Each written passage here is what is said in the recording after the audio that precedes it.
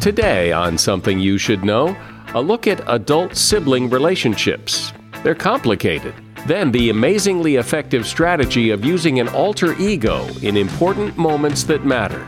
I used this idea when I played football. I was 6 feet tall and like 159 pounds when I was in high school, but I played way bigger on the football field than what my actual size was because I never went out there as just quote unquote Todd. I went out there as Geronimo. Also, just how much water do you need to drink in a day? And it's the 50th anniversary of the first man on the moon, and you're about to discover some amazing things about our closest heavenly neighbor. We're working out that the moon is very slowly but surely moving away from us. It's about sort of 3.5 centimetres a year, which is about the same rate that our fingernails grow. So as the moon speeds up and moves away from us, the actual rotation of the Earth slows down. All this today on Something You Should Know. Something you should know. Fascinating intel, the world's top experts, and practical advice you can use in your life. Today, Something You Should Know with Mike Carruthers. Hi. Do you have siblings? I have 4 siblings, and we're all spread out all over the country. And as you know, if you do have at least one brother or sister, those relationships can change quite a bit as you move from childhood to adulthood. The number of Americans who are completely estranged from a sibling is actually pretty small, probably less than 5%. Yet only 26% of 18 to 65-year-olds report having a highly supportive sibling relationship. 19% have an apathetic relationship, and 16% have a hostile one. There are 2 personality types who appear prone to being estranged by their siblings: those who are extremely hostile, and then those who Gene Safer, a New York City psychotherapist, calls grievance collectors. Those are the people who say, "You never thanked me for those flowers I gave you in 1982. That gets old, and siblings go their separate ways. Interestingly, 2/3 to 3/4 of mothers have a favorite child, according to research, and when that favoritism is obvious, the siblings are more likely to become estranged in later life.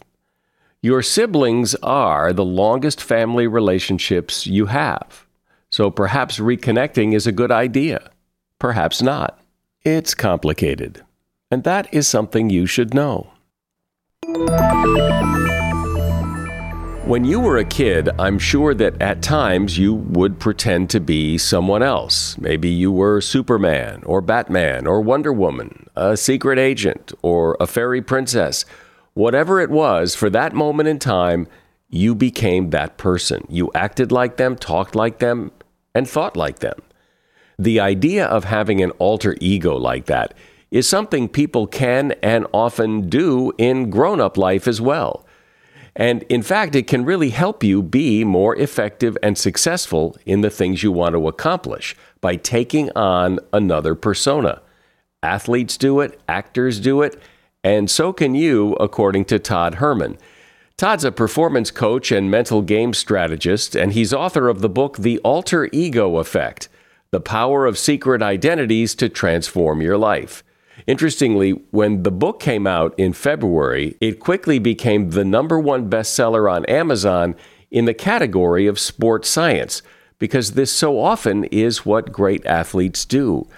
Hi, Todd. Welcome. Thanks for coming on. Mr. Carruthers, it is a pleasure to be here with you. Thanks. So explain in a nutshell how this alter ego effect thing, how it works. Yeah, well, the practice is that we all use alter egos or a secret identity. We use it in our youth, and we use it all the time. And it's sort of been a hidden secret of how extraordinary performers have been able to have the careers that they've had, or it's the secret that people have used to help themselves get out of their own way, because we all carry, narrative and story about who we think we are and what we're made of into our, daily lives. And a lot of times the narrative for many people isn't a supportive one. And so an alter ego, it comes from Cicero. Cicero named the name alter ego back in 44 BC. When he penned a letter to a friend of his, and its root meaning means the other I or trusted friend. So you said that athletes use this alter ego idea when they play their sport, and I know you played sports. So explain how that works.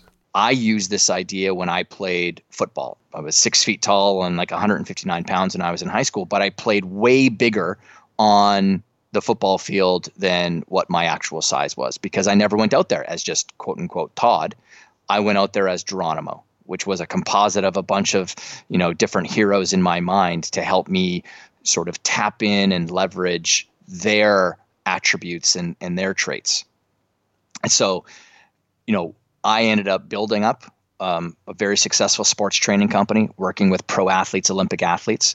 And I discovered along the way that the athletes that were consistently performing at a high level all seemed to be tapping into this idea of leveraging a persona, a character. They would say things like, I step into a different version of myself when I go out there.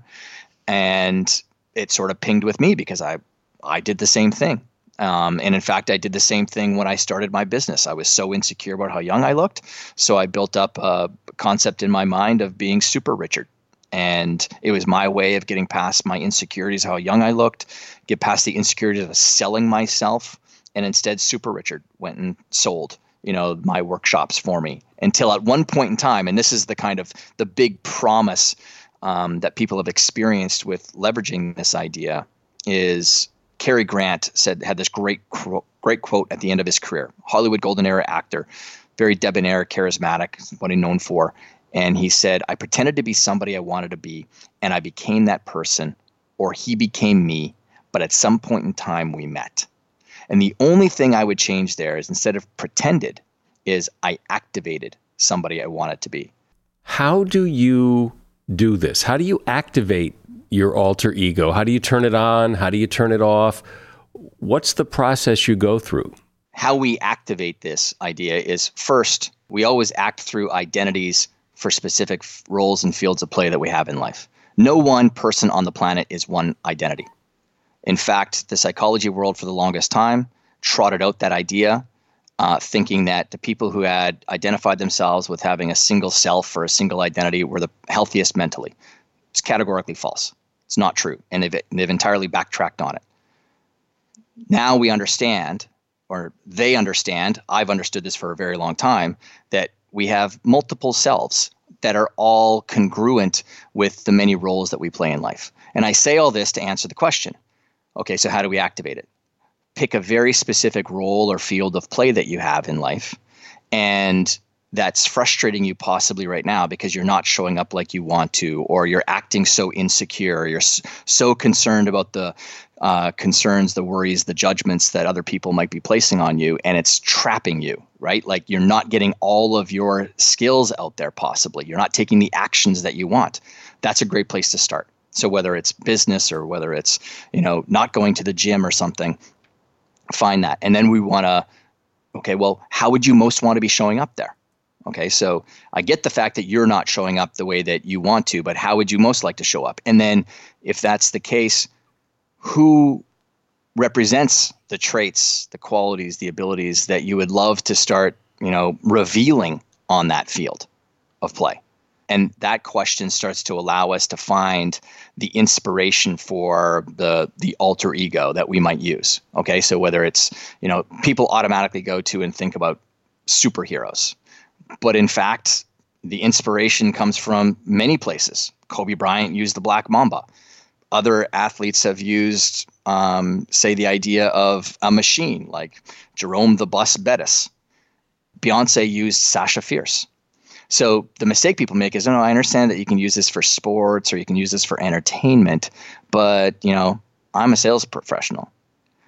Yeah, well, you're performing just like everyone else is. You might not be on a stage in front of 110,000 screaming fans or something, but at the end of the day, we're all performing. It means we're all trying to bring our best to that moment so that we get a specific action to happen. Well, I think that's such a great idea because everybody has been in that situation where it's, a job interview or you're meeting somebody and you feel intimidated by the situation, maybe because there's a lot riding on it, and you're acting exactly how you don't want to act because you're so intimidated by it. And this is something that you can kind of pull out of your bag of tricks to help overcome that, I guess, right?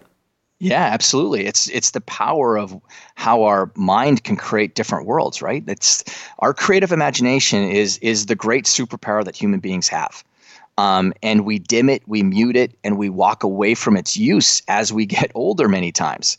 And yet the people that are tapped into it in its purest form, and they end up being super creative and coming up with like amazing ideas, are young children.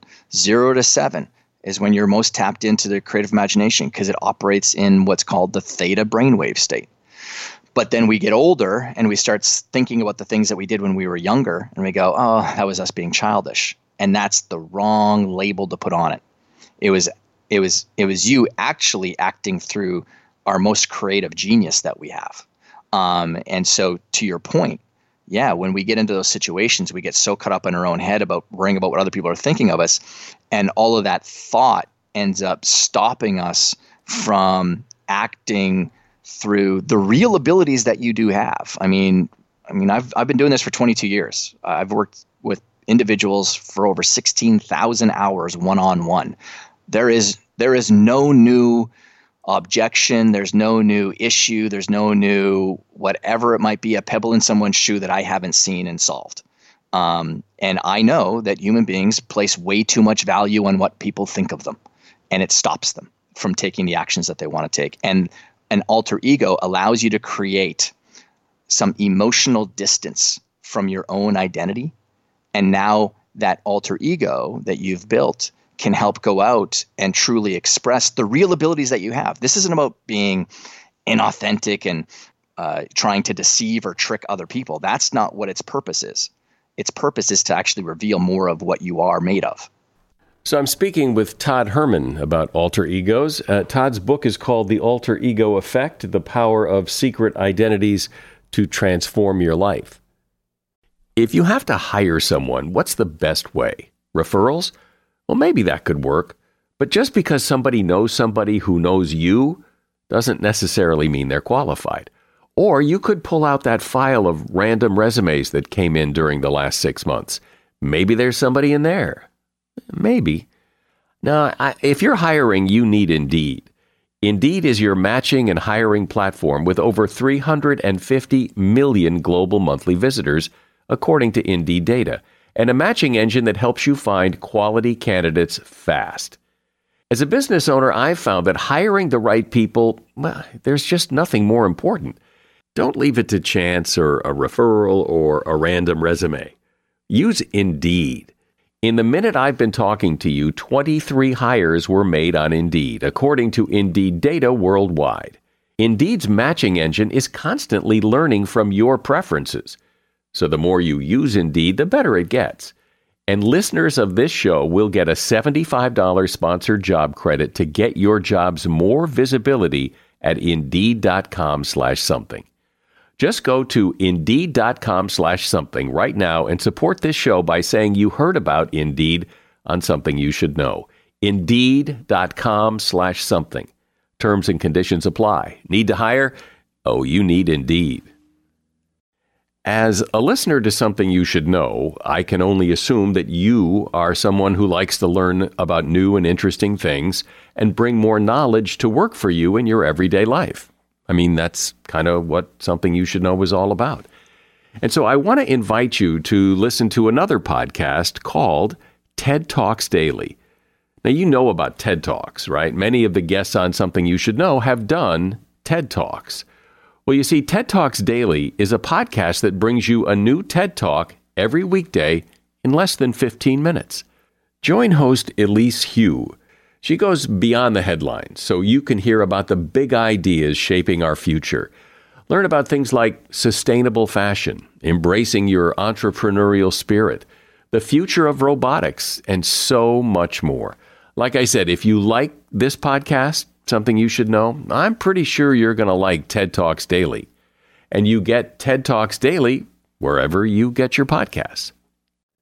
So, Todd, I can imagine someone listening to this and interpreting what you're saying as pretending to be someone you're not. That by doing this alter ego thing, you are putting on this mask and pretending to be someone who isn't you. You're not being authentic. You're pretending. People are already pretending. Let's be honest here, Mike. Everybody, a lot of people are pretending already. Who's the alter ego here? Superman or Clark Kent? Most people, when I've asked that question, they go Superman because they associate superpowers with the alter ego. No, the alter ego is Clark Kent. The real individual is Superman with all of those superpowers. He puts on the glasses to become the mild-mannered version of himself so that he's accepted by society. And my contention to most people is that most people are walking around as Clark Kents out there. They're wearing a mask and they're trying to fit in, be accepted. Why? Because it's built into the very biology and development of the human species. Because, 10,000 years ago, if we were ever kicked out of the tribe, that means we're probably going to die on the plains kind of thing. And we still have that rooted inside of us, that we're so worried about the tribe, kicking us out. I'm very fortunate because I've worked on the mental game stuff for a long time. I'm also very fortunate because I've been around the most elite human performers on the entire planet in business and in sport. And I can tell you the people who operate at the very top do not live inside the same paradigms that the people in the average middle do. The average middle loves to talk about authenticity. I have never once heard an extraordinarily successful business person that I've worked with or athlete ever concern themselves with being authentic to other people. What they care about is that they're going and doing ambitious things, and the act of doing ambitious things demands that they are constantly bumping up against new comfort zones. And on the other side of that comfort zone is a new identity that they need to create for themselves, or they need to move and shift into. So what we're not doing is showing up as Arnold Schwarzenegger and pumping our chest out when we're 98 pounds and all that kind of stuff. No, it's about what are the traits that he used to help him to evolve into. So he went in with extraordinary discipline and focus. A 98-pound kid can go in with extreme focus and discipline into the gym. What else did he do? He always brought his absolute best to it. He never let what he felt would be his last rep get into his mind and make it his last rep. He always asked himself, there's another rep inside of me. You can do the same thing at 98 pounds. It's not about faking like you're that person. It's about understanding at the root core kind of emotional and mental side of them, what were they bringing to it? So is this all, or is this mostly mental? But don't you have to also act the part? If you're going to be this alter ego, don't you have to appear to be this alter ego? It's both. So there is a psychological principle called enclothed cognition. Enclothed cognition is that human beings attach meaning and story to the clothing that other people wear and that we wear. So a study was done at the Kellogg School of Management where they brought a bunch of students into a room and they got them to do this test where it was an eye test where it had the word of a color, but it was colored differently. So it would be like the word yellow, but it was in orange, or the word red, but it was colored in blue. And because our brain sees color before we see the words, it's actually very difficult to say the actual word. And that's actually what the test is you got to say the words that you're seeing on this grid. So they brought these students in and they timed them and they tracked how many mistakes they made while they were going through this little test. Okay. So they leave, they bring in another set of students, and this time they get them to put on a painter's coat, a white painter's coat, and they get them to do the test. So they're trying to say the word despite the fact that it's colored in differently. Track the test results and time them, and then they move on. And then bring in another group. And this time the group puts on the exact same white coat, but this time they're told it's a lab coat or a doctor's coat. And then they do the test. Well, what are the differences? The people who wore the lab coat or doctor's coat were able to do the test in less than half the time, and they made less than half the mistakes as the other two groups. Why is it? Because the moment that they put on the lab coat or the doctor's coat, they enclosed themselves in the cognitive traits of someone who's detailed, methodical, and careful. All traits that helped them execute that test with success. But the people who wore the painter's coat, who have now just activated the traits of creativity, expression, and imagination, got the exact same results as the people who were just in their plain clothes. Now, when they gave them a creative test, now all of a sudden the people wearing the painter's coat got better results than the people who were wearing the doctor's coat. So to your question, does it change the way that you look and feel? Absolutely it can. All of a sudden someone starts walking taller. They feel more confident because they know that they're acting through this more powerful force for themselves. But the more important part of it for me is I'm seeing them change on the inside. I'm seeing them speak more confidently or think more confidently about themselves. Another great study that was done was at the University of Minnesota, where they brought a bunch of 4 to 6 year olds into a room, gave them an unsolvable puzzle, and they wanted to see just how long they would stick out this unsolvable puzzle. They were measuring grit and perseverance. So they tracked the information, but the surprising part of it was that they were also able to see how they were talking. And they would say things like, "Oh, I'm not good at puzzles. I quit. This is too hard." Things like that.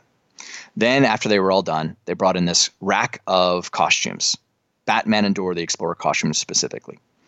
And they got them to pick their favorite one and put it on. Then they brought in another puzzle that, again, was unsolvable. And this time, they stuck with it far longer than they did before. And they would say things like, "Batman won't quit, so I won't quit. Dora the Explorer always finds a way, so I'm going to find a way." Probably the greatest takeaway that people can have from this conversation is this. We as human beings always act through whatever we associate ourselves with. And most people have created an identity for themselves that is not a true representation of what their capabilities are, because they've been buried under years of conditioning, under negative self-talk, under negative impressions from the outside world, and they think that that's them, and it's not. Were those kids being fake because now all of a sudden they stuck with their puzzles longer, or were they being fake because now they were thinking more positively about themselves? Absolutely not. So it would seem that dressing the part would help too, wouldn't it? Martin Luther King did this. Martin Luther King went out and purchased a pair of non-prescription glasses.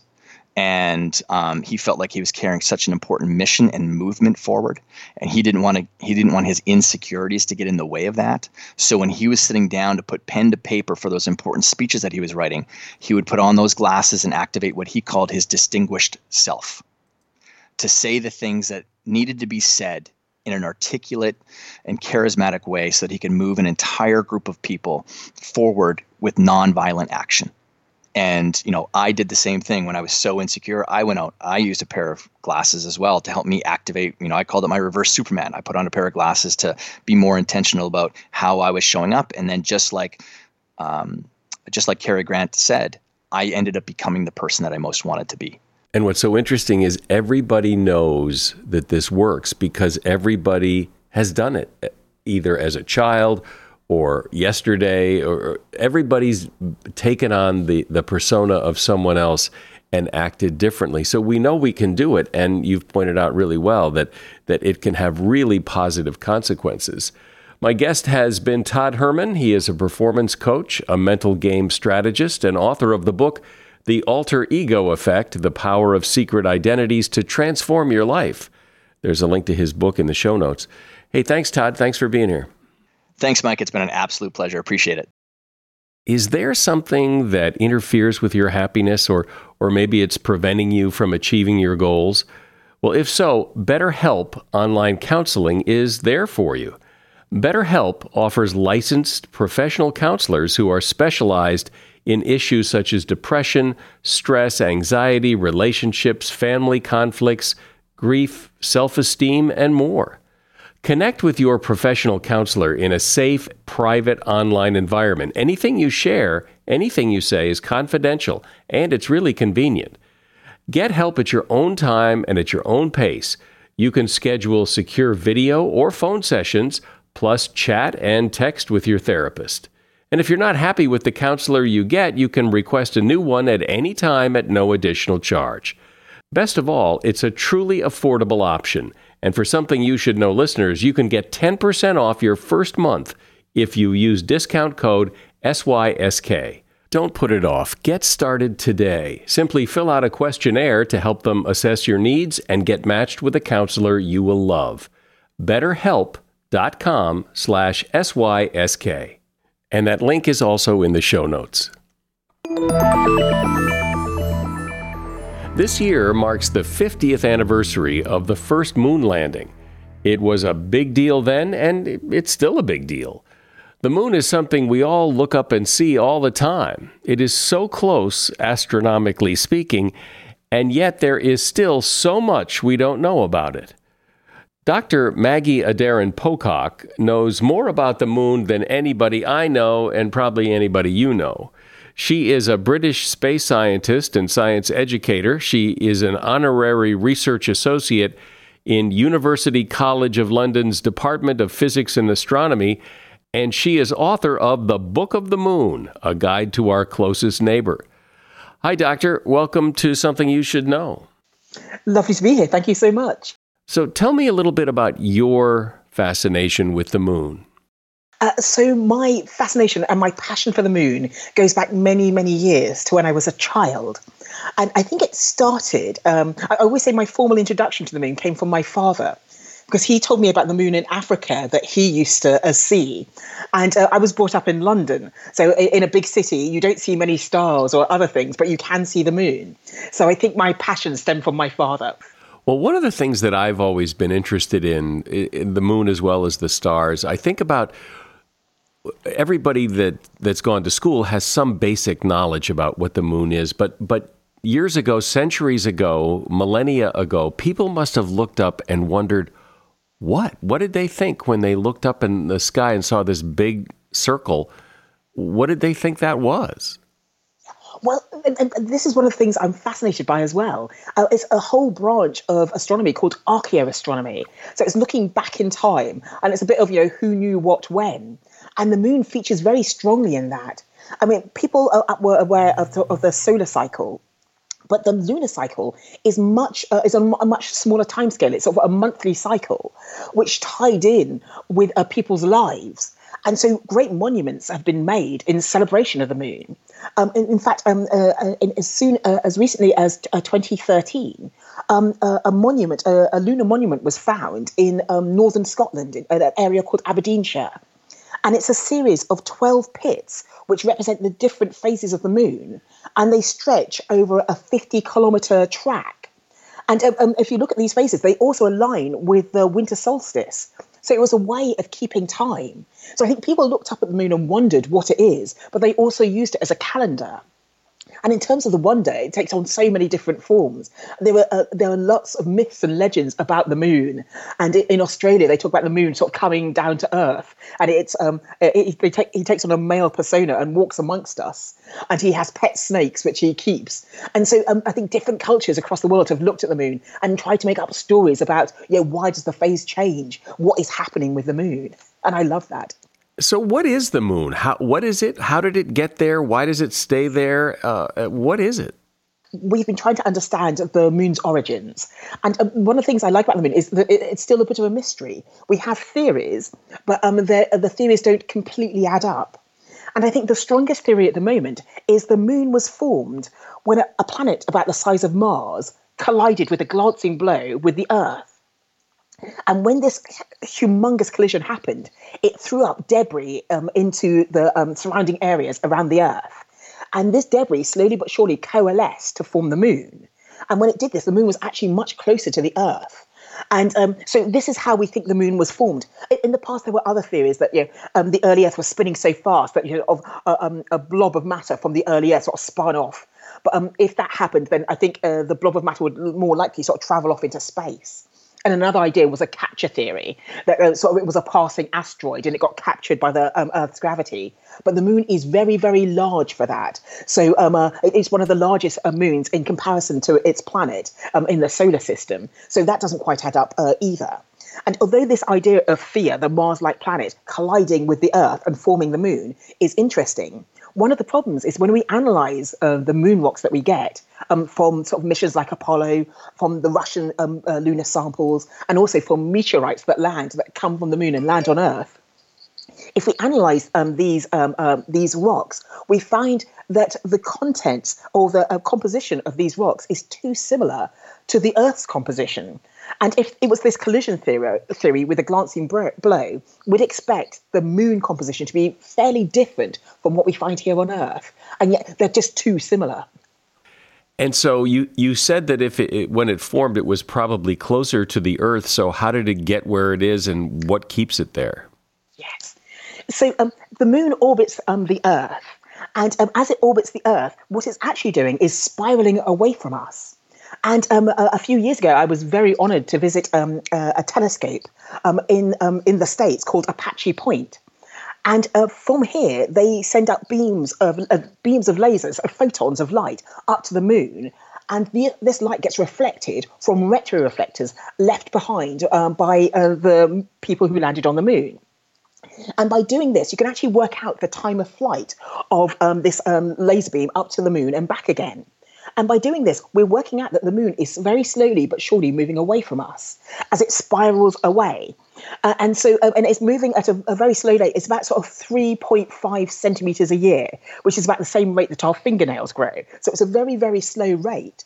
But as it is actually spiraling away from us. And as it spirals away from us, it actually picks up speed. So it used to be much closer, and we can work out that it is spiraling away from us. And it's because of a concept called conservation of angular momentum. So as the moon speeds up and moves away from us, the actual rotation of the Earth slows down because the two are sort of in a combined system.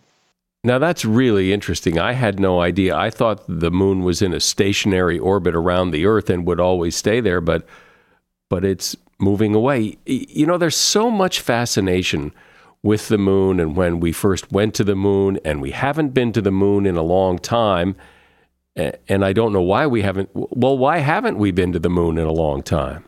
There are lots of theories, but I think it is basically the cost.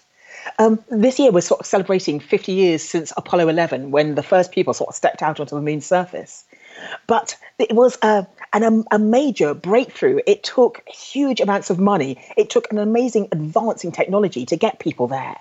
And it's quite interesting because if you look at sort of the viewing figures for the first moon landing, the Apollo 11 landing, I think 20% of the world's population watched that happening. So it was an epic event across the world. But as the subsequent moon landings occurred, people just sort of lost interest. They sort of, yeah, we've seen it, we've done it. And so to be spending that huge amount of money on something that people felt was sort of we almost had it in the bag, it didn't make much sense. So they reined back on the money.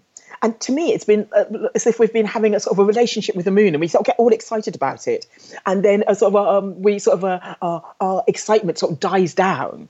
But now we're in an interesting time because there's a resurgence in sort of moon exploration. So many countries are sending sort of orbiters and landers to the moon because people are seeing that the moon could be of benefit to us in the future. Well, that is a question I think a lot of people have is, what is the benefit, given the cost, what is the benefit of going to the moon, besides the fact that it is an incredible accomplishment to get from here to there and to put men on the moon? Scientifically, that is pretty amazing. But beyond that, what's the potential? There's the science of the moon, and that's what sort of gets me excited. Because, for instance, we have huge telescopes here on Earth, sort of 8-meter, 10-meter telescopes here on Earth looking out into space. There are some parts of the moon which never see sunlight. They are sort of these caves or craters on the moon's surface where the sun never reaches. So if you could build an optical telescope in one of these craters, it would be able to do astronomy 24/7. So that would be wonderful in itself. The moon is also sort of littered with meteorites and things that have come from outer space. So it's a gold mine in terms of that. And then in the geology of the moon, understanding another body that isn't Earth in our locale makes a lot of sense as well. But I think if we're going to go back to the moon, it's going to have to be a commercial push to get there. And so I think what people are thinking of is, what does the moon have that we don't have here on Earth? And there were many things that come up with that. People talk about fusion as the sort of energy source of the future, where you take atoms and you put them in high pressures and very high temperatures and fuse them together. And that produces sort of new elements, but it also releases energy. And it's the conversion of Einstein's E equals mc squared equation. You lose some mass in this conversion when atoms are fused together, and you create energy. And for a very small amount of mass, you create huge amounts of energy. So it's a very efficient way of doing it. One of the ways we could do fusion is by using a substance called helium-3. And that is, I won't say it's abundant on the moon, but that can be found on the moon. It's one of the things that is given out by the sun. And because the moon has no atmosphere, it's deposited on the moon. And so it could be mined there in the future. Another thing is that I mentioned that sort of the moon has a day cycle, which is 2 weeks of daylight and 2 weeks of nighttime. And so if you put solar panels on the moon, you could generate sort of huge amounts of energy. The moon just has a very tenuous atmosphere called an exosphere. And so sunlight hitting the moon, hits it hard. And so if you had these solar panels on the moon's surface, you could generate vast amounts of power, beam that power back to Earth, and therefore sort of utilize the moon again in a commercial manner. So there were rare earth metals that we are getting harder to get here on Earth, mainly due to where they're found. But they are available on the moon. And when it becomes cost effective, we might start mining those on the moon's surface.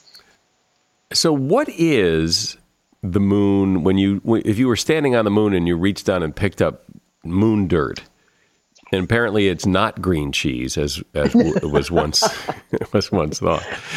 What is it? What's the moon made of? Yes, when the moon first formed, it was a hot ball of lava, effectively, and over billions of years, it has cooled down. And it was also one of the main features of the moon is the craters. Because the moon has no atmosphere, lumps of rock and things like that, debris in space, they smash straight into the moon's surface. Here on Earth, because we've got a protective layer around our planet, many things burn up in the Earth's atmosphere, and we see those as shooting stars. So shooting stars are nothing to do with stars. They're just bits of sort of dust and debris burning up in the Earth's atmosphere. Because they're traveling at such great speeds, they heat up and sort of leave a streak of light. But on the moon, they hit the moon's surface.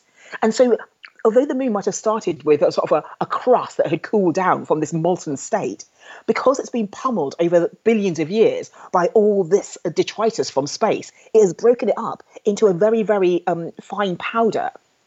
And what's it like if there was an atmosphere, or well, maybe that's not the right question.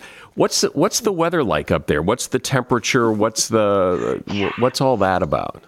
Well, one of my dreams is one day to go to the moon's surface and live there. I'd love to be a scientist on the moon one day. But it would be a very, very challenging environment.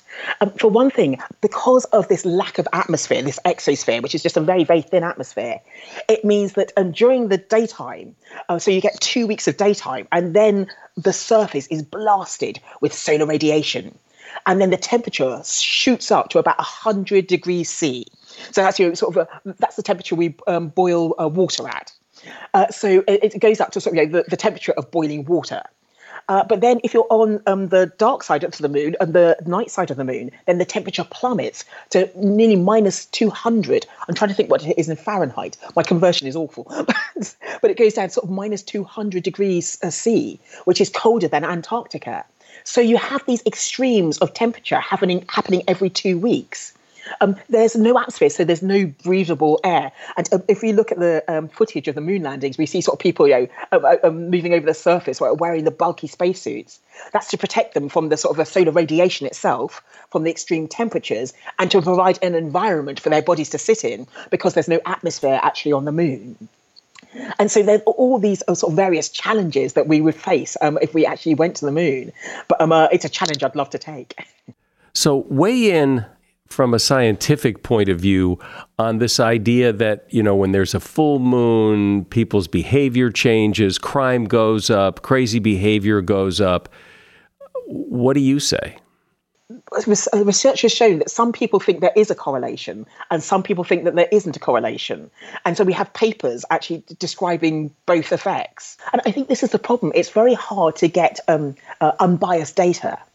So, for instance, in the UK, the police in a certain borough of a certain county of the UK, near a town called Brighton, put more police on the beat during the times of a full moon, because their statistical analysis showed that more crime or more incidents happened during the time of the full moon.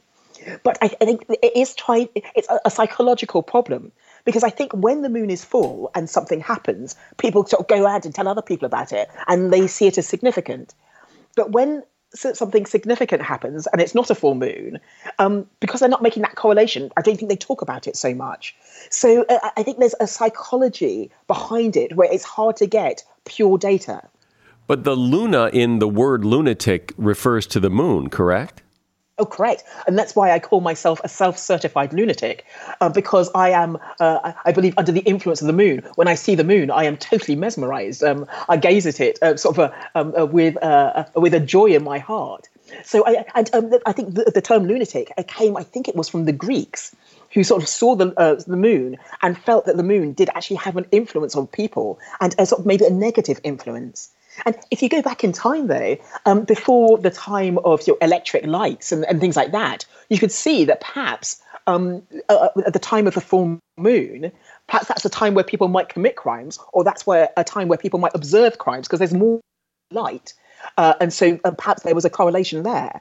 And in Africa, it's said that there seem to be more lion attacks at the time of a full moon. And but then again, that correlation could come from that animals at the time of the full moon sort of are more likely to hide away because of the extra light, whereas humans might go out more because of the extra light and therefore are more likely to be attacked. So I think with all these correlations, it's very hard to get to the sort of the pure data and take out all the extenuating circumstances. Lastly, any one thing about the moon that is particularly fascinating to you that perhaps most people don't know? I do believe we take the moon for granted. And when you sort of speak to people about the moon, they say, oh, yes, well, we know about the tides. But the moon does so much more.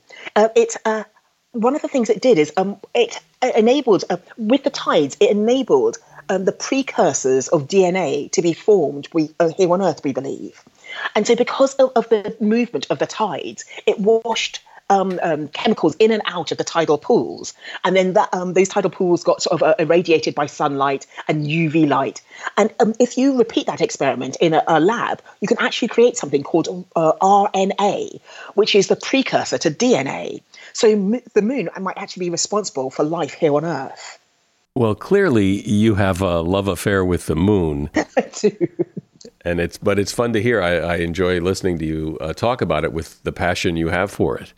Dr. Maggie Aderin-Pocock has been my guest. She's a British space scientist and author of the book of the Moon, A Guide to Our Closest Neighbor. There's a link to her book in the show notes. Thank you, Doctor. So nice to have you join me. Oh, thank you so much. You need to drink more water. You've heard that all your life. But why is water so important? Because drinking it does a lot of things. It helps rid the body of waste and toxins, it transports oxygen and nutrients to muscles, and it protects every organ in your body. So how much water should you drink? Well, a rule of thumb is to take your body weight in pounds and divide it in half. That's approximately how many ounces of water or fluid you should consume a day. And since plain water can be boring, you should think of alternatives to stay hydrated. Some beverages can hydrate us faster than others, and this is known as the hydration index. For example, milk has a higher hydration index compared to, say, coffee or tea. And that is something you should know. You know, ratings and reviews, they're like the lifeblood of podcasts. We need them. So please leave a rating and review for this podcast. Every podcast platform, wherever you listen, has the capability to leave ratings and reviews. I'm Mike Carruthers. Thanks for listening today to Something You Should Know. The Bigger Pockets portfolio of podcasts are worthy of your investment. We're having a real conversation as real estate investors. New episodes available every day. It's important to buy where it makes money and not necessarily where you want to travel to. Bigger Pockets, On the Market, Rookie Real Estate, or Money Podcast. The purpose of flipping is to create more cash so then you can reinvest into other types of properties. The Bigger Pockets Podcast on YouTube or wherever you listen.